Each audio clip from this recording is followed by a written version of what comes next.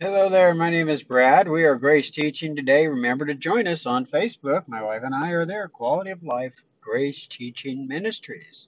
How to spot error. There is much air in the air today. And so we want to go to the scriptures today and teach you and us how to spot air that's going around in the body of Christ today. So we remember we don't judge, but we learn. The Holy Spirit is in the body of Christ to teach us everything we need to know. And so, what we want to do is be open minded and teachable so the Holy Spirit can teach us from Scripture. So, when we do get error, we have truth to back it up. Remember, we always want to bring truth as the body of Christ wherever there is error, not with judgment, but with love. Okay, so it's important to remember that we are not called to go out and judge, um, say the legalist. There's legalism that's flooding the church now. Legalism is just a system that says if you obey, then God will love you. Okay, remember, under grace through faith, God does love you. In fact, He loves the whole world, He loves even the atheist. That's why God so loved the world He gave. Okay, so that's the motive for God giving His Son. First of all, is that He loves everybody, the world. Okay, so if you try to gain what you already possess, you will lose what you possess. Okay, that's a fact. So the importance of knowing why we're in Christ. There's a lot of teachings out there, but there's not a lot of teachings about being in Christ. And so that's what we want to take a look at. Why is it so important to understand in Christ is because we're one spirit with Him, as we're going to see.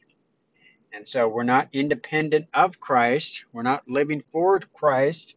We're in Christ. We're living from Christ. I've seen a lot of ministries, been in ministries where we did it for Christ, but received the revelation through the Holy Spirit that we are in Christ. We don't do it for Christ. And when we're in Christ, we trust Christ. What He's done for us. Remember, He died for us so He could give His life to us, so He could transmit His life through us. And so this first one we want to take a look at is trying to enter His presence versus He is present. Okay, so there's many teachings out there now in the body of Christ, and especially in new believers. Well, they're saying, well, I go Sunday to the service and I try to get into His presence. Have you heard that? Maybe you are one of those church members that try to get into His presence. This comes from Psalms 100, verse 4 and 5, where it says, enter His presence with thanksgiving and His courts with praise. Give thanks to Him and praise His name, for the Lord is good and His love endures forever. His faithfulness continues throughout all generations. So when people, the church, take this verse out of context, what happens is they try to get in His presence. Okay, and so when the reason why the church tries to get in His presence is because He is good, you see, and His love endures forever for them. And so that's why they do this, why the church does this, because they want to experience that He is good and that His love endures forever, you see. And so under grace, though, remember, whoever's joined to the Lord is one spirit with Him. 1 Corinthians 6:17. So He is present. We are forgiven. We are clean. He is close. We're one spirit. We can't get any more in His presence than we already are. So He is present within us, within our spirit, you see. And so not only is He good, but we are good as well in Him. When God the Father sees us, He says, you're good. You're good. You know, my son I'm well pleased. In my son I'm well pleased with. Are you in His Son? Well, yeah. If you're in Christ, He's well pleased with you. You see? And love, Christ's love endures forever, all the time, in us and through us. So remember, we already possess His love. We're not trying to gain His love when we already have it. Remember what we said in the beginning introduction. If we try to gain His love when we already have it, when we already possess it, we will lose what we already possess, you see. Second, B here, let's take a look at the second, the importance of knowing why we're in Christ. Wisdom and knowledge. Okay, I've been in many Bible study circles, and at the end of the group or the Bible study, everybody will ask for prayer. Does anybody have any prayer requests or praise reports? And a lot of times we would acknowledge our need for prayer. And what we would do is we sometimes would lack wisdom. And the leader of the Bible study would say, "Oh, you lack wisdom? Well, let's go to James 1:5. It says there, if anyone lacks wisdom, you should ask God, who gives generously to all without finding fault, and it will be given to you." You see. And so the error here is to take a look at this. Remember, in Christ, there's a difference. Because if you're asking for what you already have, remember, you lose what you already have. So you don't lack wisdom under grace through faith. Because Colossians 2:3 says, "In him lie hidden all the treasures of wisdom and knowledge." You see that? So when you go into a Bible study and you ask for prayer and you say, "I'm lacking wisdom. I need wisdom." Well, and they'll say, "Well, you should ask God. He'll give it to you. He'll give you the wisdom." You see, you're trying to get something you already have. In the person of Christ Jesus is our wisdom and knowledge. In fact, all the treasures of wisdom and knowledge. You see? See there?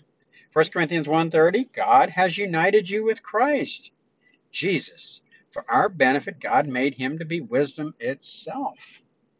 So Christ is our wisdom. We just thank him. We thank him that he is our wisdom. You see the difference there?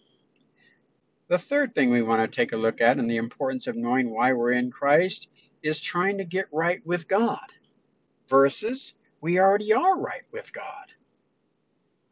You know, 1 John 1:9 used to be a big one for me in the megachurch before the grace of God set me free. The Holy Spirit had to teach me about the grace of God.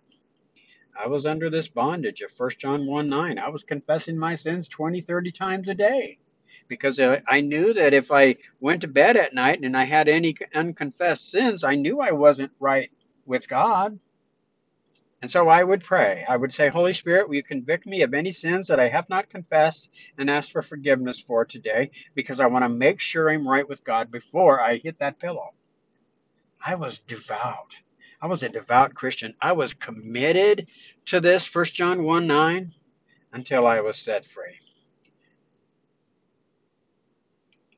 And since that day, I haven't asked for forgiveness once because I'm right with God by grace through faith. Why? How can I say that? Well, 2 Corinthians 5:21. Here's our ammunition.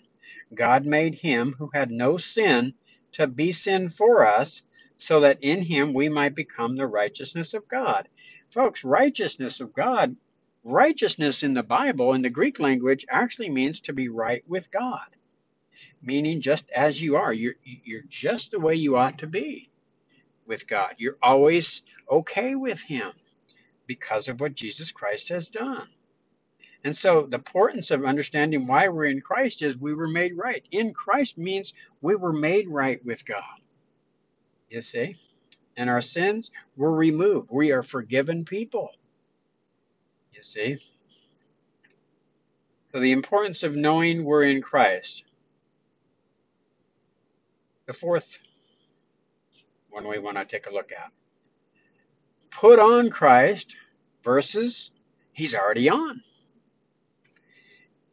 Romans 13:14 says, "Instead, put on the Lord Jesus Christ, and if he were your clothing, as if he were your clothing." So that there is Paul writing, but remember the context here. To put on the Lord Jesus Christ means that he's already on. Okay? Galatians 3:27 says, "All of you who were baptized into Christ," notice the into, in Christ, "have clothed yourself with Christ." You see there? And so to put on the Lord Jesus Christ is to reckon that you already have clothed yourself with Christ at conversion. And so remember the full armor of God, and we'll wrap it with this. The full armor of God. The Apostle Paul says, put on the full armor of God. Well, if you're in Christ, guess what, folks? It's on. It's already on. That's what we're talking about. See, the finished work of Jesus Christ has been completed. He's done the work. All we do is rest. Remember, we are forgiven people. We are right with God. We are loved unconditionally. This has nothing to do with performance or behavior. Enjoy your freedom and the love that God the Father has for you. God bless.